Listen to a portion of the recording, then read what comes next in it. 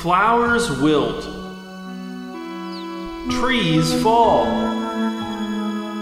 Mountains erode. Caves collapse. Rivers dry up. Fires burn out. Animals die. Matter decays. Decayed matter fertilizes new growth. So many stars! Hello and welcome to the 38th episode of Out of All Doors. I'm your host, Adam Drent, and Out of All Doors is a podcast now hurtling toward its own destruction. Ever nearer, ever nearer. Remember how last time I said it was in decline? Well, now I'm pretty sure it's in free fall. But until it actually meets that destruction, it's about the outdoors. Have you ever heard of accelerationism? Nod your head if you have. I'll never know, but I think it's good if this experience is interactive for you. As I understand it, accelerationism is the idea that the best way to move on to something new and better is to hasten the inevitable end of the current bad thing. Like, if you think a system of government is bad, the best thing to do isn't to try to make little reforms here and there so that it gets marginally better and continues to limp along year after year. To accelerationists, the best thing you could do would be to help that system of government be more fully and completely itself, so that it would careen off a cliff, explode in the air, and then never be seen again, allowing whatever better thing you're replacing it with to step in and start cleaning up the mess. The metaphors are mixing, I know, but I also know that you know what I'm talking about. It's accelerationism. Accelerationism! Come on, you know accelerationism. So why am I talking about accelerationism? Well, if you really knew what it was, you would have connected those dots by now. I'm saying that I'm now in accelerationist mode for this podcast. If it's all collapsing, why should I spend time and energy trying to prop up little portions of it here and there? I should be wailing on the support columns with a sledgehammer. Well, that sounds like a good way to get crushed, so maybe not that. But maybe I should be throwing sledgehammers at support columns from a distance, or using a trebuchet to launch sledgehammers at support columns from a great distance. It all depends on how big this metaphorical structure that's collapsing is. But the point is, I need to be hastening the end of Out of All Doors as we know it. Not because I hate it, but because I love it and I want it to become something better. But it can't do that in its current form. Its current form is doomed. It's beyond redemption. The entire podcast has become the underappreciated nature segment. Yeah, I said it. I went there, as no kids ever say anymore, but as many kids used to say at one time. But look, I'm not trying to be a neo-terminist about this, but what you say is a neo-terminist. Well, I'm glad you asked, or rather, I'm glad I pretended to think you asked, because by doing so, I provided myself with a simple way of transitioning into a space-filling explanation of neo-terminism, which is a philosophy that Grang and I made up in the year 2009, I think. Really, if I were to do it again, I'd drop the neo prefix. Terminism is a better name for it. But basically the idea is this. It's a philosophy, right? And the adherents of this philosophy, the terminists, want one thing, the end of the current epoch. That's epoch, not epic, the adjective that no kids ever use to describe fails anymore, but which many kids used to use to describe fails, especially fails of the substantial variety. Let's define epic. Or rather, let's just copy and paste dictionary.com's definition. It's a particular period of time marked by distinctive features, events, etc. You're always in an epic, right? It's impossible not to be in an epic. And so, whatever epic you happen to be in, even if you don't have a name for it, even if you can't really identify its distinctive features, events, etc., if you were a terminist, you would want it to end. You would exist in a perpetual state of pursuing the end of the current epic. But here's the thing. Here's the part that I want to avoid. Here's the part that would make terminism a bad philosophy for this podcast. The terminist is never satisfied. The terminist's elation at the end of an epic is only momentary, if it exists at all, because as soon as a new epic appears, the terminist wants it to end. There is no destination. There is no particular period of time marked by distinctive features, events, etc., in which the terminus can be content. He does not want the current epic to end because it is bad, nor does he want it to end because it is good. He wants it to end because it has not ended yet. That is not why I want the current incarnation of Out of All Doors to come to an end. I don't want it to end just for the sake of ending. I want it to end so that it can be replaced by something new and beautiful and functional. Something that I can be proud of. And then, when that thing arrives in place of this shambling wreck of a declining podcast, I will want it to stay forever. And what could possibly be less terminist than that? And so you may ask, what will this new Out of All Doors look like? More importantly, since it will be a podcast, what will it sound like? Will it have a new logo that wasn't just thrown together in 5 minutes by Cousin Brent because I needed something to go there? These are questions that I can't answer while this current version of Out of All Doors is still filling my nostrils, blaring in my ears, flashing in my eyes, and dominating my other two senses as well, those being taste and touch. Look, no one likes a corpse, or rather, no one reputable likes a corpse. Usually we just avoid the corpse. We try not to look at it. We move our chairs away from it. We mow around it. We crop it out of photographs. We tell our children not to talk to it. We shoo our pets off of it. We certainly don't buy it any gifts.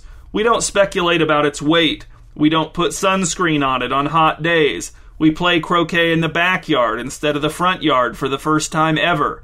If we talk about it at all, it's only at night, and always in a whisper, and only in the presence of people who aren't going to make a big deal about it. We let its mail pile up, undelivered. We pray that an earthquake, mudslide, or strong wind doesn't shift it closer to the house. We mouth the word awkward to each other when strangers, guests, or police officers try to ask us about it. But do you know what we do like? The colorful, disease-curing medicinal plant that grows in the exact spot where the corpse eventually rotted and fertilized the ground. Not only does the plant look nice and cure our own disease if we happen to have one, but it also makes us rich when we pluck its leaves and sell them to a pharmaceutical company. So I'm not sure if Out of All Doors is in the dying stage, or if it's in the rotting corpse stage, or what. But I do know that it's not in the healthy body stage, and it's not in the colorful, disease-curing plant fertilized by the rotting corpse stage. But we'll get there.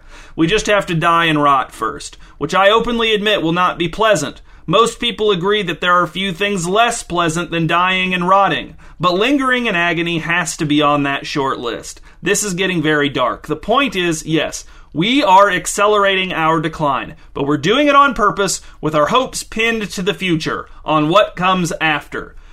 This is all to say that Regarding the Dawn is still around, and I might give Grang his own segment. Let's end, shall we?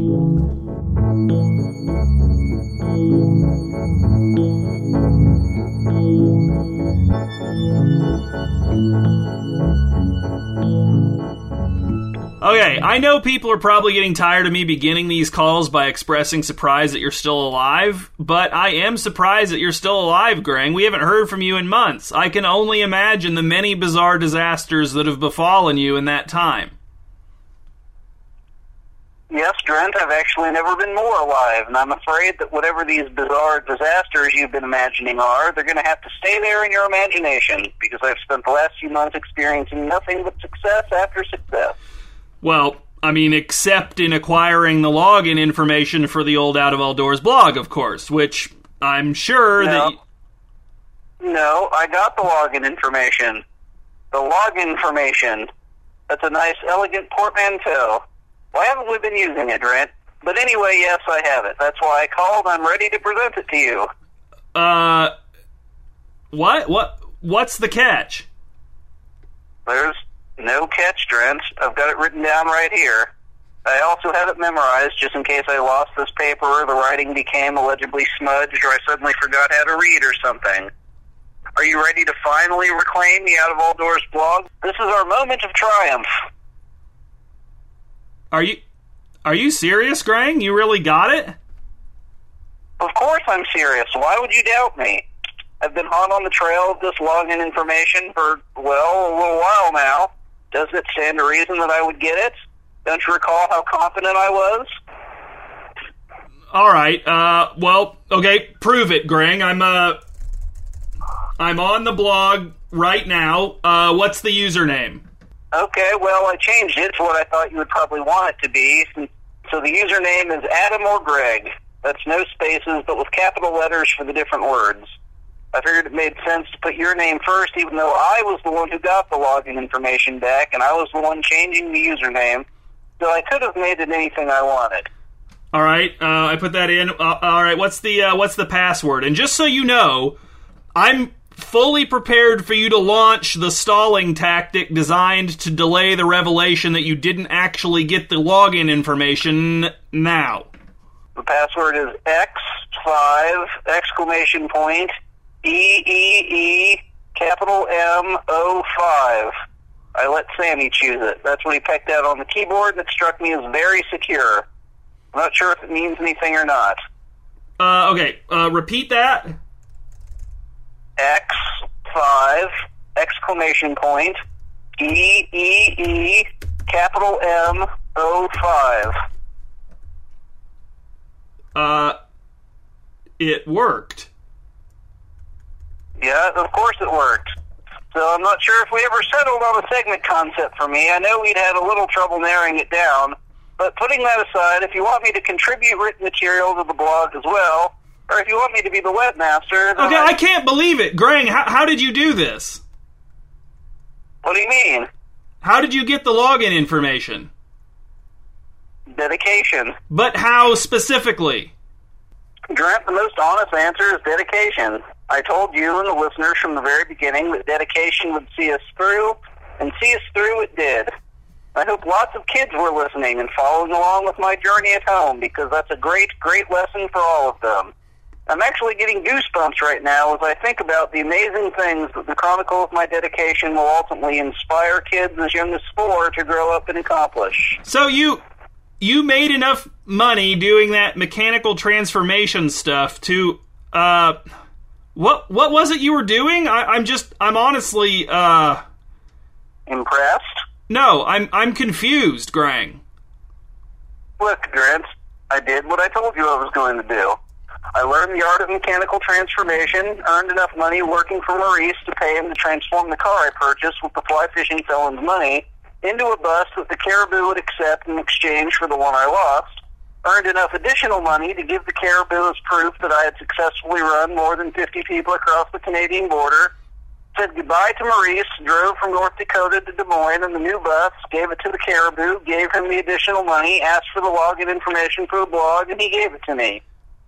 That worked? Grang, there's no way that worked. You're lying to me.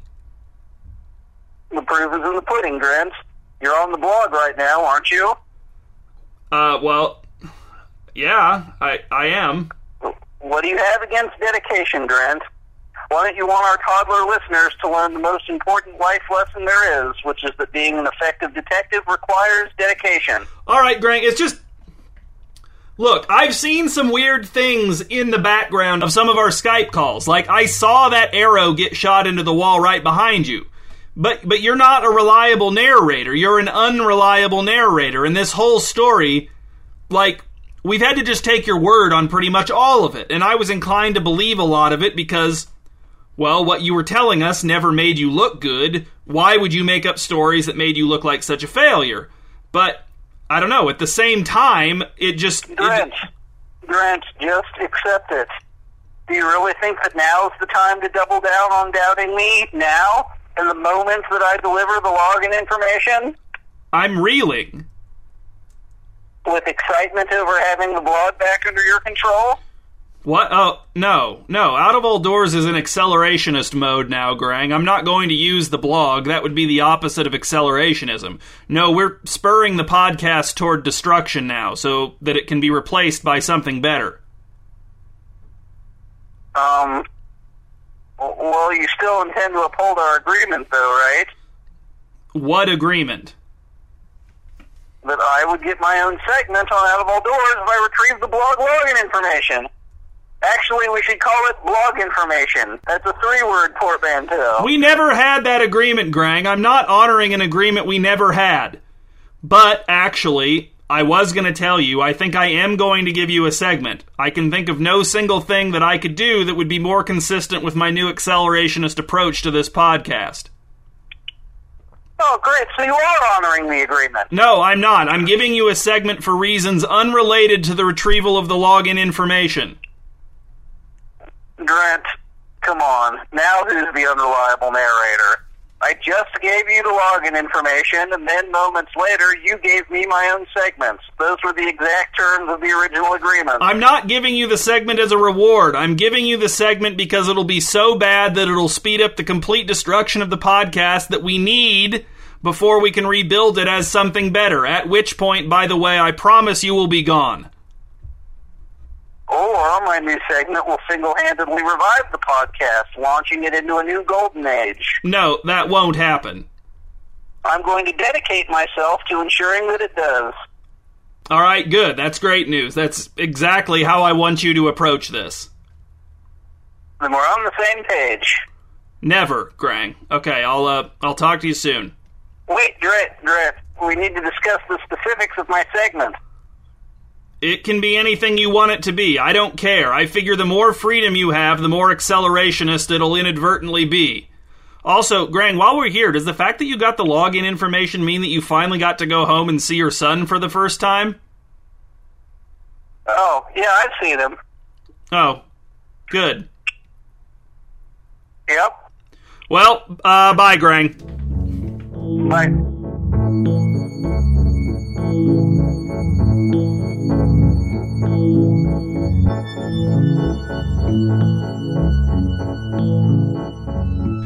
We know where the road leads, to a dead end.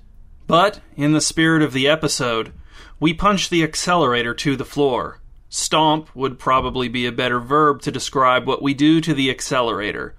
Punch makes it sound like we use our fists on the accelerator, which we most decidedly do not. The dead end draws closer. What will happen when we reach it? Will we crash into a wall? Will we fly off of a cliff? Will we hit a tree? Will we careen through a park full of people screaming and fleeing from our out-of-control vehicle? Or is there a chance, even a slight chance, even a minuscule chance, even an infinitesimal chance that we will enter the battery? And behold, I saw a white bat, and no one sat upon him. For although it was a very large bat, people do not ride bats. Indeed, just because something is big enough to ride does not mean that it should be ridden. And behold this as well. The white bat's eyes were mismatched. One was as purple as a well-deserved bruise on the thigh of a heretic. The other was as green as a petulant sea in the light of a failing alien sun. Its breath smelled like classic bat breath, but more so. Upon its head was a regal crest of fur like a mohawk, but not rebellious, rather authoritative. The white bat flapped its wings with disturbing irregularity, timed according to a rhythm unlike any we could recognize. And behold, the white bat breathed loudly through its nose so that all those within earshot wondered if it knew how obnoxious it was being, but lo, I assure you it knew. The bat flew to the heavily guarded tank of the recently declared world's greatest fish of all time and dispatched all of its security measures with the same ease demonstrated by a doctor when she pronounces the word doctor in her native tongue. And the fish, sensing the approach of the bat, did thrash and thrash, whipping the water in its tank into a miniature maelstrom. But at the crucial moment, the fish did offer of itself to the white bat, and the white bat did dine on revered fish in the dark. And behold, I saw a red bat, and again, despite its great size, no one rode upon it. It appeared on the horizon like a bat-shaped wound in the sky, and as it grew closer, the wound appeared to bleed until the blood filled our vision. The red bat was hairless and unclothed, quite nude in all respects, and every inch red, of course, but for its white eyes, white as color-corrected milk in a commercial for wholesome breakfast, white as the freshest dotted line down the middle of a two-lane county road in rural Indiana. The red bat could read minds, and did so recklessly, reading even boring minds, even dumb minds, rendering its great gift unenviable, but doing a good job of getting a broad cross-section of minds. And what does the red bat find? Behold, who knows? The red bat saw the sights. The red bat took in the 7 man-made wonders of the world and was openly disdainful of them all, its facial expressions more expressive than a million written expressions of disdain. And behold, The red bat had a tick, an inward twitch of its feet, perhaps the least noticed or discussed body part on all bats, but this tick drew the attention of all who saw it directly to the red bat's feet. A mind-expanding experience, but too much for many to handle, for the red bat's feet were not likely to let anyone who looked upon them look away unchanged. But who can truly say whether all of these changes were for the better?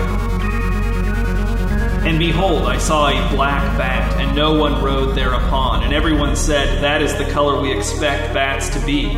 But then quickly followed such statements with further statements such as, "But they are not usually that big, nor do they usually portend the end, so obviously." The black bat wore a necklace of the kind that one might expect to see a headsman removing and handing to his assistant just before he raises the axe and brings it down to sever an ostensibly evil man's head from his narrow shoulders. And is there any connection between the evilness of men and the width of their shoulders? Perhaps, behold, we should leave such ponderings to the philosophers. And speaking of which, behold, the black bat gathered all the philosophers together, herding them like a cattle rustler rustles cattle under the cover of a night infamous for its record-setting darkness. The philosophers, nervous and milling around, waited for the black bat to make clear to them why they had been gathered. But the black bat did no such thing, felt no such obligation. And then the philosophers began to talk among themselves, and discovered that many of them were not philosophers by trade, but were merely hobbyists, or, in some cases, merely children whose parents had forced them to take weekly philosophy lessons from whoever passed for philosophy instructors in their backwater towns, hamlets, burgs, and so forth. And behold, some of these children had only gone to 2 lessons so far. The black bat drank from a cup like a man, fetched newspapers with screaming, panicked headlines like a dog, and could sit on a lily pad without making it sink like a frog. The black bat had heard the first song ever played, the first series of sounds that could ever be considered a song. The black bat had heard that. Behold, that should impress you. The black bat searched every alley, closet, and utility room on earth for a sign, and many say it found one. And behold, I saw a pale bat, unridden, neither sick nor well, neither dehydrated nor hydrated, neither fond of us nor sick of us. The pale bat had 4 names that could be spoken in different combinations and orders if one wanted to make different kinds of appeals to it. Those names and the kinds of appeals to which they corresponded will not be, behold, recorded here. The pale bat trails smoke from its mouth, but smokes no cigarette, no cigar, no cigarillo, no pipe. And eventually, after weeks of flying back and forth, the smoke trails began to make a pattern, and that pattern was that of a chessboard, and it was not hard to imagine what had become of the pieces that should have been on that chessboard. They had been ruined by humans somehow. It was difficult to imagine exactly how we had ruined them, but we knew that the important part of the message was that we were to blame, and that's the lesson we took from it. And behold, the pale bat played light-hearted pranks on the other 3 bats, white, red, and black, and lo, we did not find the pranks funny because we were very worried about what was going to happen to us. So little in our lives was making much sense by that point. And the pale bat was always sure to emphasize the distinction between it and the white bat. And even though we never mistook them for each other, the difference between their colorings was indeed very difficult to describe and often led us to wonder why one of them hadn't chosen yellow, for example, or even gray, which is a plenty apocalyptic color by anyone's standard. And behold, the pale bat rent the earth in 2 and outflowed the magma, spilling into space where it began to drift toward the sun as if returning home in a way. And all of us went spinning into sparkling blackness, grasping towards stars which were not within reach, were rather trillions of light years distant for all practical purposes, and we had trouble breathing since the atmosphere was long gone, plus many of us were not wearing coats, so we froze solid, suffocated, and our bodies proceeded without us in a most disorderly fashion, and in that way kept the spirit of humanity alive without any actual spirits or any actual life. We reached the dead end. Oh please, oh please, oh please give us one more battery to enter. One more battery about which we can eventually say we leave the battery.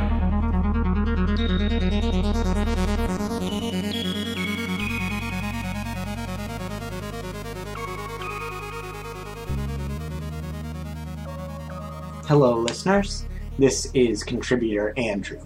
Now, it might have come to your attention that there were some not-so-subtle attacks on my credibility, but I wanted to come on and set the record straight and let you know that Adam is not writing what I have to say here, and that my opinion of the podcast are completely my own.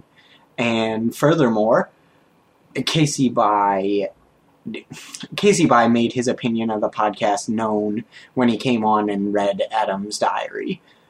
So, I mean, why would he come on the podcast now in support of it? So, that's all I have to say, and let's begin. I often find it funny, the way that Americans romanticize the lives of gypsies. Myself, personally, given the choice between living in Ohio and living in communities that are unfortunately ravaged by significantly higher rates of poverty and drug abuse, would choose Ohio every time. So what I'm about to tell you should not be taken as a judgment or an endorsement of a gypsy culture, but simply a statement of how it was. At the top of their hierarchy, you had the chiefs, who were older men, by and large idle, and they secured their idleness by controlling the economic engine of the gypsy community, which were their children. The children would go out begging by virtue of being far more sympathetic than the old men, and would bring whatever they could back to the chiefs. The other means the chiefs had of income would be collecting a dowry when their daughters were married. The dowries were usually around 2,000 euros, which for people who lived off less than 200 euros per month, every chief could see himself maintained for a year or more for every daughter he had. Now, we first met Vanya the gypsy outside of a nightclub that I detested, but cousin Nikolai had a fondness for, and I remember the drinks being outrageously overpriced, and so we would leave the nightclub, cross the little alleyway, and find Vanya, who was selling beers out of a plastic bag, and we would quickly drink them and then return to the bar. This was one of Vanya's little money-making schemes, which he had many of. The most creative being a new twist on old insurance scams, where he would rub his legs in raw beef and take a walk through dog parks. Now, the muse of Vanya's creative endeavors was a gypsy daughter by the name of Ekaterina, who was young and skinny, with olive skin, beautiful with jet black hair, and bare feet like a woodland spirit. She was the daughter of the chief Bogdan, who was a giant, an easy 9 foot tall, and was envious as he was cheap. The gypsies lived in a little shanty town up the side of a landfill, which the Politseski largely left alone for fear of the smell. One day, cousin Nikolai and I were waiting for Vanya outside of his little corrugated steel shack when we heard a commotion from down the way that was drawing all the little gypsy children towards it. So cousin Nikolai and I followed them, and we found Vanya and the chief Bogdan. Now, Vanya had been whipped up into a frenzy, having found the chief Bogdan playing dominoes, and the chief had changed his mind on an agreed-upon dowry of 3,000 euros, and had changed it to 3,500. And so Vanya had challenged him at knives, and they were getting ready to cut each other to pieces. But Vanya knew that he had to be quicker than Bogdan and stay out of his reach, and so he was using Bogdan's great strength against him and was dodging every lunge, sending Bogdan careening into the little lean-tos. And every time he did so, the whole slum would quake, and you could see the little dust clouds as he knocked over lean-to after lean-to. until finally the young grass at the top of the landfill tore as though it was on a seam to reveal all of the garbage that was beneath it, and began rolling down the hill like a Persian rug, and carried all of the little shacks down with it. And once at the bottom of the hill, I scrambled out of the pile of garbage I had found myself in, and found Cousin Nikolai, and so too were all the gypsies emerging from the mounds of rubbish like little spring daisies, until everyone was present and accounted for except for two, which were, of course, Vanya and the Chief Bogdan's daughter.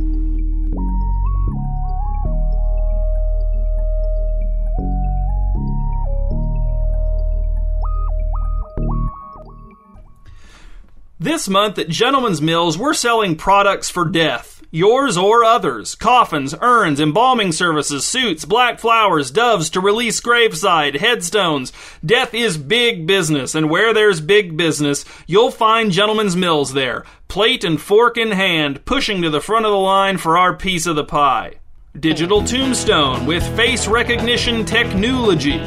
This granite headstone with an LCD face spells out the deceased's name and birth and death dates, and also uses advanced facial recognition to send a personal message to each individual graveside mourner, such as, "Miss you, Mom. I didn't expect to see you here, Connie. That fake grieving deserves an Academy Award, Rob. Rather you than me, Fred, and don't touch the flowers, Kim."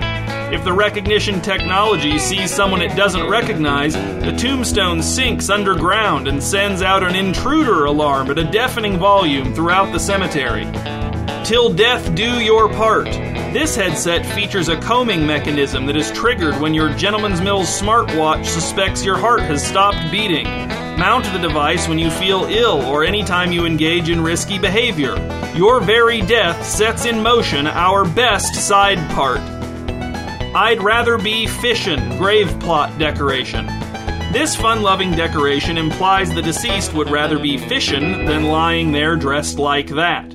We note that the plaque previously stated, "I'd rather be fishin', F-I-S-S-I-O-N, a custom order made by one of the gentleman's longtime nuclear energy clients who died before achieving his noble goal of self-sustaining energy and also before paying the gentleman in full for his grave decoration." We won't say which of the gentlemen modified the word fishin', F-I-S-S-I-O-N, to look like fishin', F-I-S-H-I-N, but we will say it is a very high-class modification from the hand of a seasoned alterer of the written word. Dead ringer. Guilty that you never let the deceased win in any of life's competitions? Free yourself by purchasing Dead Ringer. This small box is packed with games that a corpse is almost sure to win. We picked them on that very basis. Why, it's a dandy coffin, after all. These custom coffins are made out of the finest oak with beautiful gold inlays and handsome wood staining.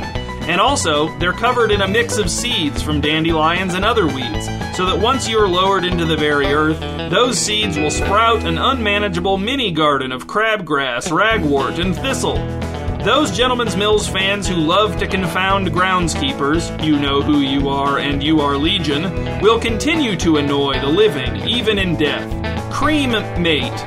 Sadly, most of us die alone, and more people than ever before are being cremated. Well, now you'll be lonely no longer with Gentleman's Mills' new Cream Mate, a full-size mannequin that's been filled with Gentleman's Mills' own deluxe value cream to mimic human viscera.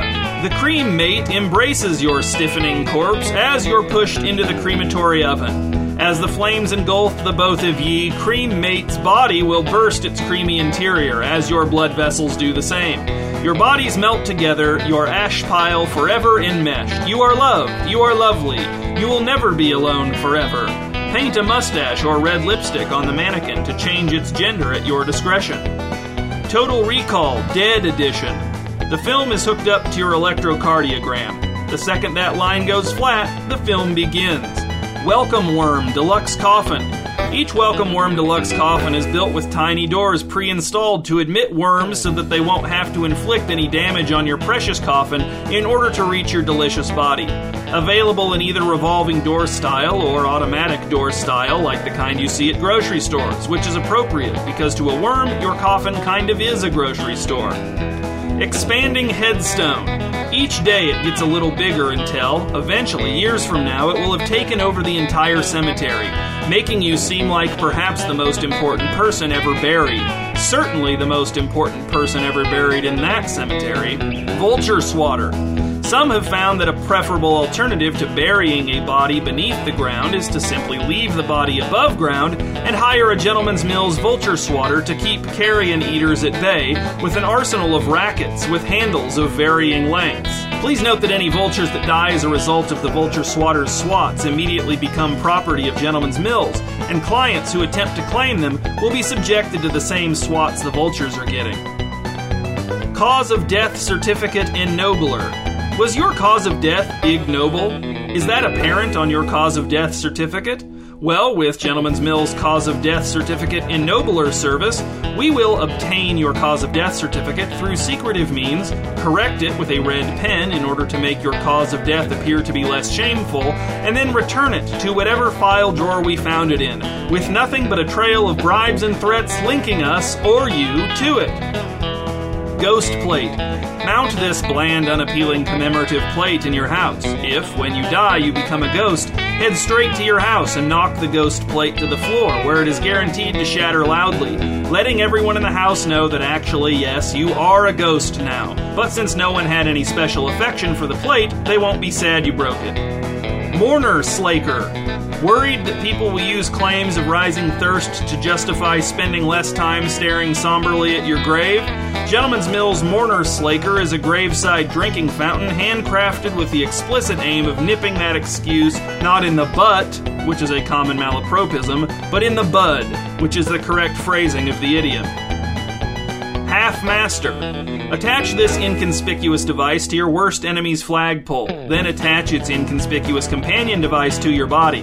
When you die, the devices will communicate and your enemy's flag will be instantly lowered to half-mast, locked into place, and the pole will be electrified, making initial attempts to raise the flag back to full mast very difficult and even dangerous. With half-master, you laugh last via your worst enemy's very own flag. In-home hospice critique. With this special service, Gentleman's Mills will send a carefully selected critic to your house to nitpick every single thing that your hospice provider does. One of our most infamous and challenging offers of all time.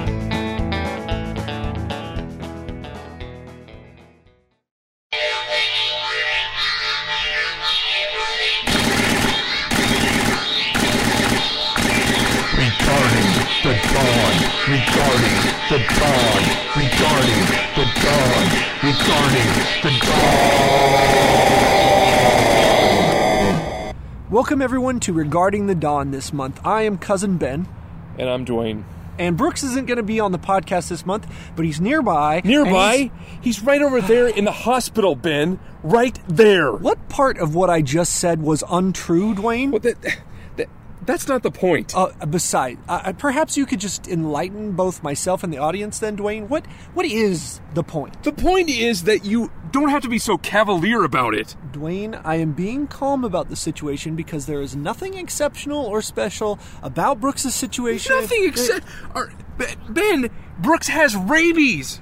And rabies. Rabies is not an everyday occurrence, Ben. Millions of animals are dealing with rabies every single day, Dwayne. That is a daily occurrence. Are you freaking kidding me? Are you calmer now? Yes. No more outbursts? No. Good. Then let's continue. So, Brooks is not going to be here this month because he's in the hospital getting 700 shots in the stomach for contracting rabies in the line of duty. Now, see, that is what I'm talking about.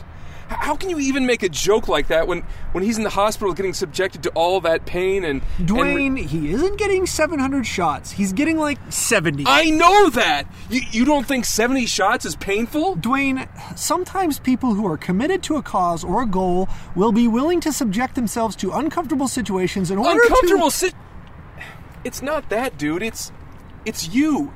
He was taking a picture of a raccoon. That's it. It wasn't anything noble or special. He was just taking a crummy picture of a ratty, old, nasty raccoon, and Dwayne, look. I know you are having a hard time with this, but let's think of the listeners here. All right, let's think of our audience. Let's use this as a learning situation for them, okay? Okay. Kids, don't take pictures of rabid raccoons. End of lesson. No, Dwayne, like this. Everyone, Brooks has demonstrated for us, through his commitment to his craft, how far some people are willing to go to create great nature-related art. He is willing to risk his health and maybe even his life in order to create some art that is not the plain old boring everyday run-of-the-mill nature art. He was willing to get into the trenches. You mean dumpster? To get into the trenches with nature at its most vicious and do battle with Seriously? Really? You told him to get a selfie with the raccoon in a headlock. And he didn't even flinch. He went right in there and did what was necessary for the photo. He is a good little soldier for general art. Ben, this is... Are you saying that a crappy photo of some stupid rabid raccoon is worth your life? Are you saying that general art would just use us as cannon fodder for... You see, Dwayne, this is one of the things that is holding you back from achieving your full potential as an artist. That photo will not be crappy. It will not be a photo of just some dirty homeless man wrestling a rabid raccoon for a selfie. Art did not use Brooks as a disposable foot soldier in the War of Life. That photo will be glorious. It will be amazing. It will be transcendent. It will be a selfie, you moron. Well, all right. All right, look, if I can drink this glass of water, then I'm home free. But, if I can't, then... Well, hurry up and do it then. Okay, just wait. All right, here. Okay. Here I go. Wait. What? Why are you in such a hurry for me to go first, huh? What are you trying to say? Yeah. Why aren't you going first? Why are you in such a hurry for me to be the first one? Oh, come on. Just drink the stupid water, rabies boy. Oh, I see how it is. You were just trying to deflect the attention from yourself. Is that a little spittle I see on the corner of your mouth? Look, you idiot. I was the one who remembered that if you have rabies, you are severely hydrophobic and incapable of drinking water. Why would I bring that up as a test if I had it? Because just to keep me busy and create self-doubt in me so that I would be too distracted to notice you trying to bite my fingers off and eat them. Rabies doesn't make you a cannibal, you idiot. Oh, yeah? That isn't what Cronenberg said in his movie Rabid. It was a vampire movie, not a rabies movie. Ha! I knew it. You want to drink my blood instead. I tricked you. Ha ha ha. Oh, shut up. You shut up, Edward. I'm on Team Jacob. Oh. Okay, so we both will hook our arms and drink at the same time so no one can hide the fact that they have rabies and are going to turn into the Thing and try to build a spaceship out of the radio equipment. Agreed. Okay, on 3. 1, 2, 3.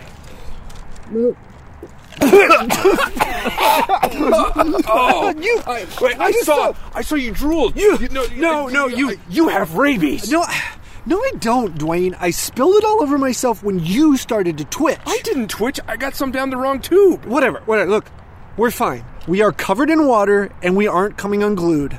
And I drank some. Yes, Dwayne, you drank some. It's fine. So we don't have to get any of the rabies cooties. We didn't. Nothing. Brooks is the only one. We're safe. Oh. We must be all right. Oh man, I was so worried. Yeah, well, so was I. I wasn't looking forward to putting a stake in your heart and cutting your head off. What? So. You realize if he really does have rabies, that the only way we will know for sure is to kill him and dissect his brain, right?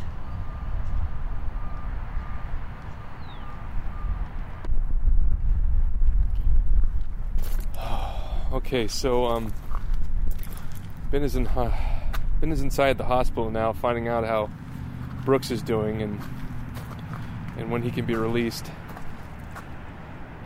I was too nervous to go in, and I hate hospitals, so I made him go in alone. He wasn't happy about it. He's never happy about anything.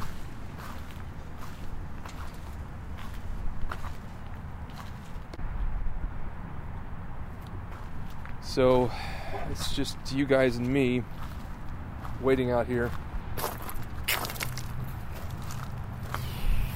Man, I hate hospitals and blood. There was a lot of blood, guys. whole back seat of the car was covered. It was just like the blood beast had been riding with us.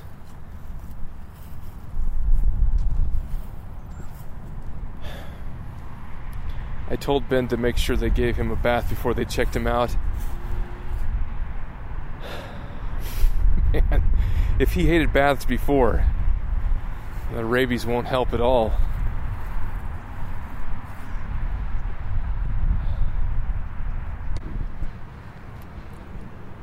And then what? I mean, what now? When can we get... What? What's that look for? What's wrong? The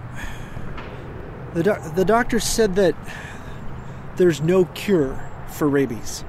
What? Brooks is dead? No, he's alive. Because he didn't show symptoms yet. They gave him the vaccine, but they said that if he had showed symptoms, it would have been fatal. Oh, man. Don't do that. I thought he was dead, dude. That's not funny. But they said the virus can incubate in him for as long as 25 years. 25? 25 years. So he could go... He could go rabid at any time, and then Any time? Yeah, so between your blackouts and his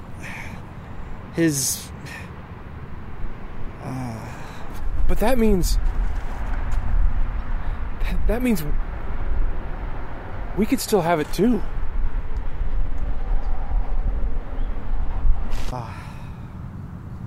Well, so I'm supposed to wait here and go get Brooks now. He's supposed to be getting released, and Dwayne is bringing the car around. So, Howdy, partner. There he is. How you doing, man? Oh, sore and tired, but I'm clean. They scrubbed my skin off. Yeah, you do kind of have a pink glow to your skin. Yeah. Well, I didn't know you had so much gray in your beard, man. That's because there ain't any blood in it now. Oh, yeah, I guess not.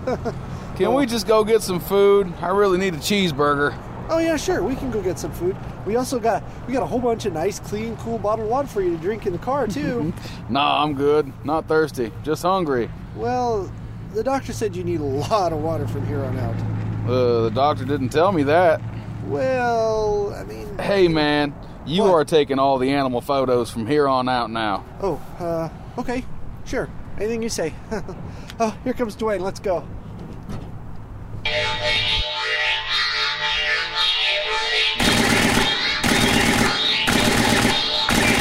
Regarding the dawn, regarding the dawn, regarding the dawn, regarding the dawn.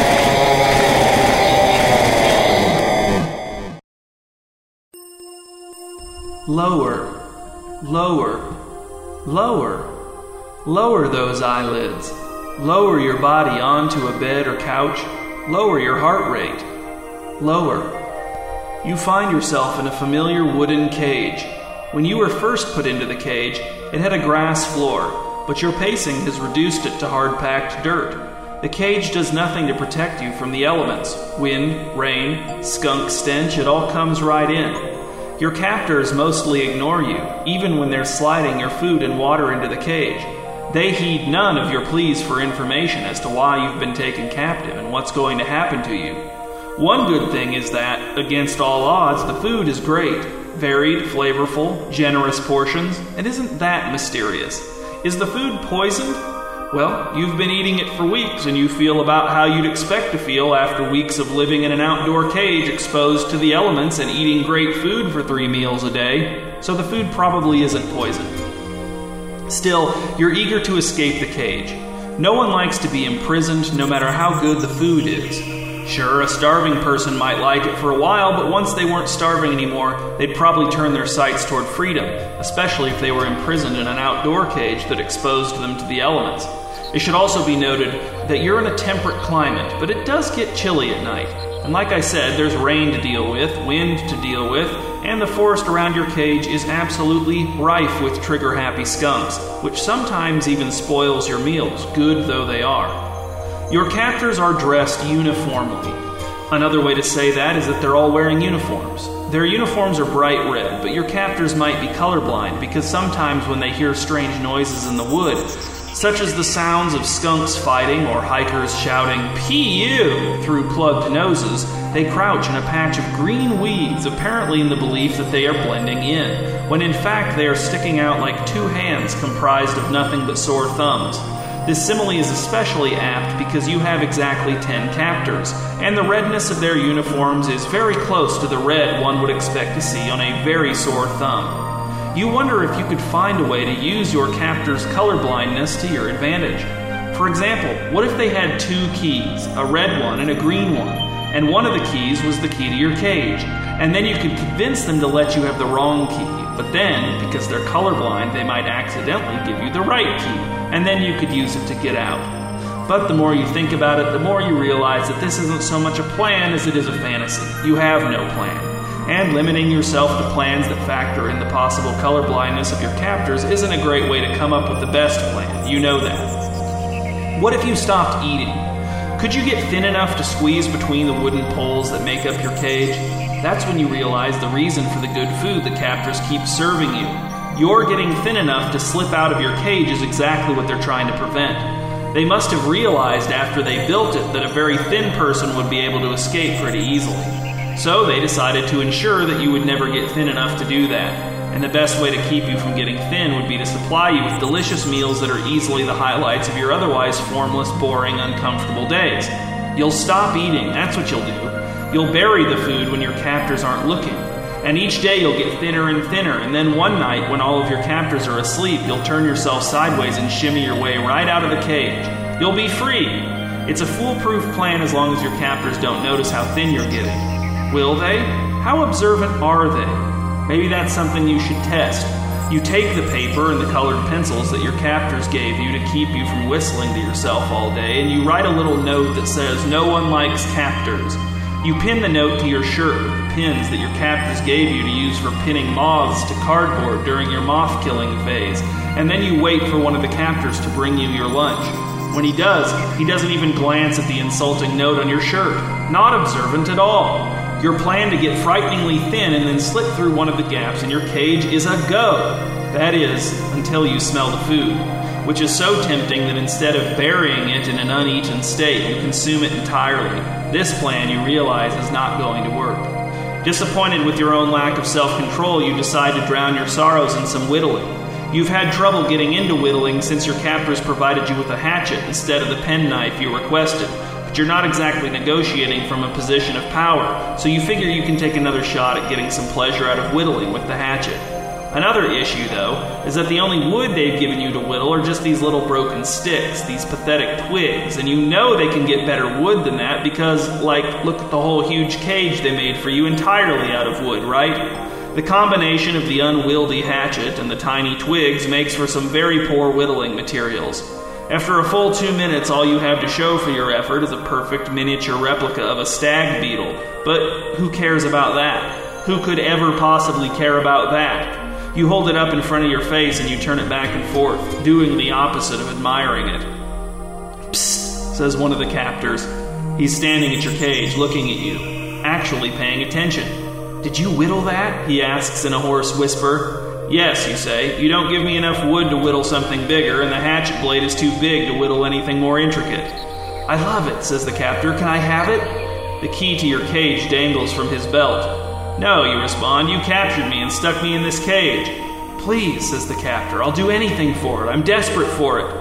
You walk over to the small campfire in the far corner of your cage and you toss the whittled stag beetle into it where it instantly burns to nothing. "Too bad," you say. "You should have thought of that before you captured me." The captor shakes his head as if emerging from a trance. "Don't make noise," he says. He goes back to his business. You sigh and sit with your head resting against the wooden poles of your cage, idly chopping the dirt near the base of the cage, idly swinging the hatchet through the empty space between the wooden poles of the cage. You whistle your special whistle and a trained skunk trots out of the woods. Fetch me something metal, you say, something roughly key-sized. The skunk waddles away, then returns a few minutes later with something in his mouth. Bring it here, you say. He drops whatever's in his mouth into your outstretched palm. It's a key-sized crucifix that you've seen one of your captors wearing every day since you got captured. He wears it locked on a tight chain around his neck. Wow, you say, did you get this off that captor without him noticing? The skunk says nothing, which you take as a yes, despite the fact that you know for a fact that the skunk would remain silent even if the answer was no. You slip the crucifix into the pocket of your $1,300 pants, smirk to yourself, and spend the rest of the day using your full-size shovel to knock down the spider webs in the high corners of your cage. And now, as you open your eyes, take the peace of never having to recognize the opportunities you've missed or are currently missing with you this month, even when you're inside of one or more doors.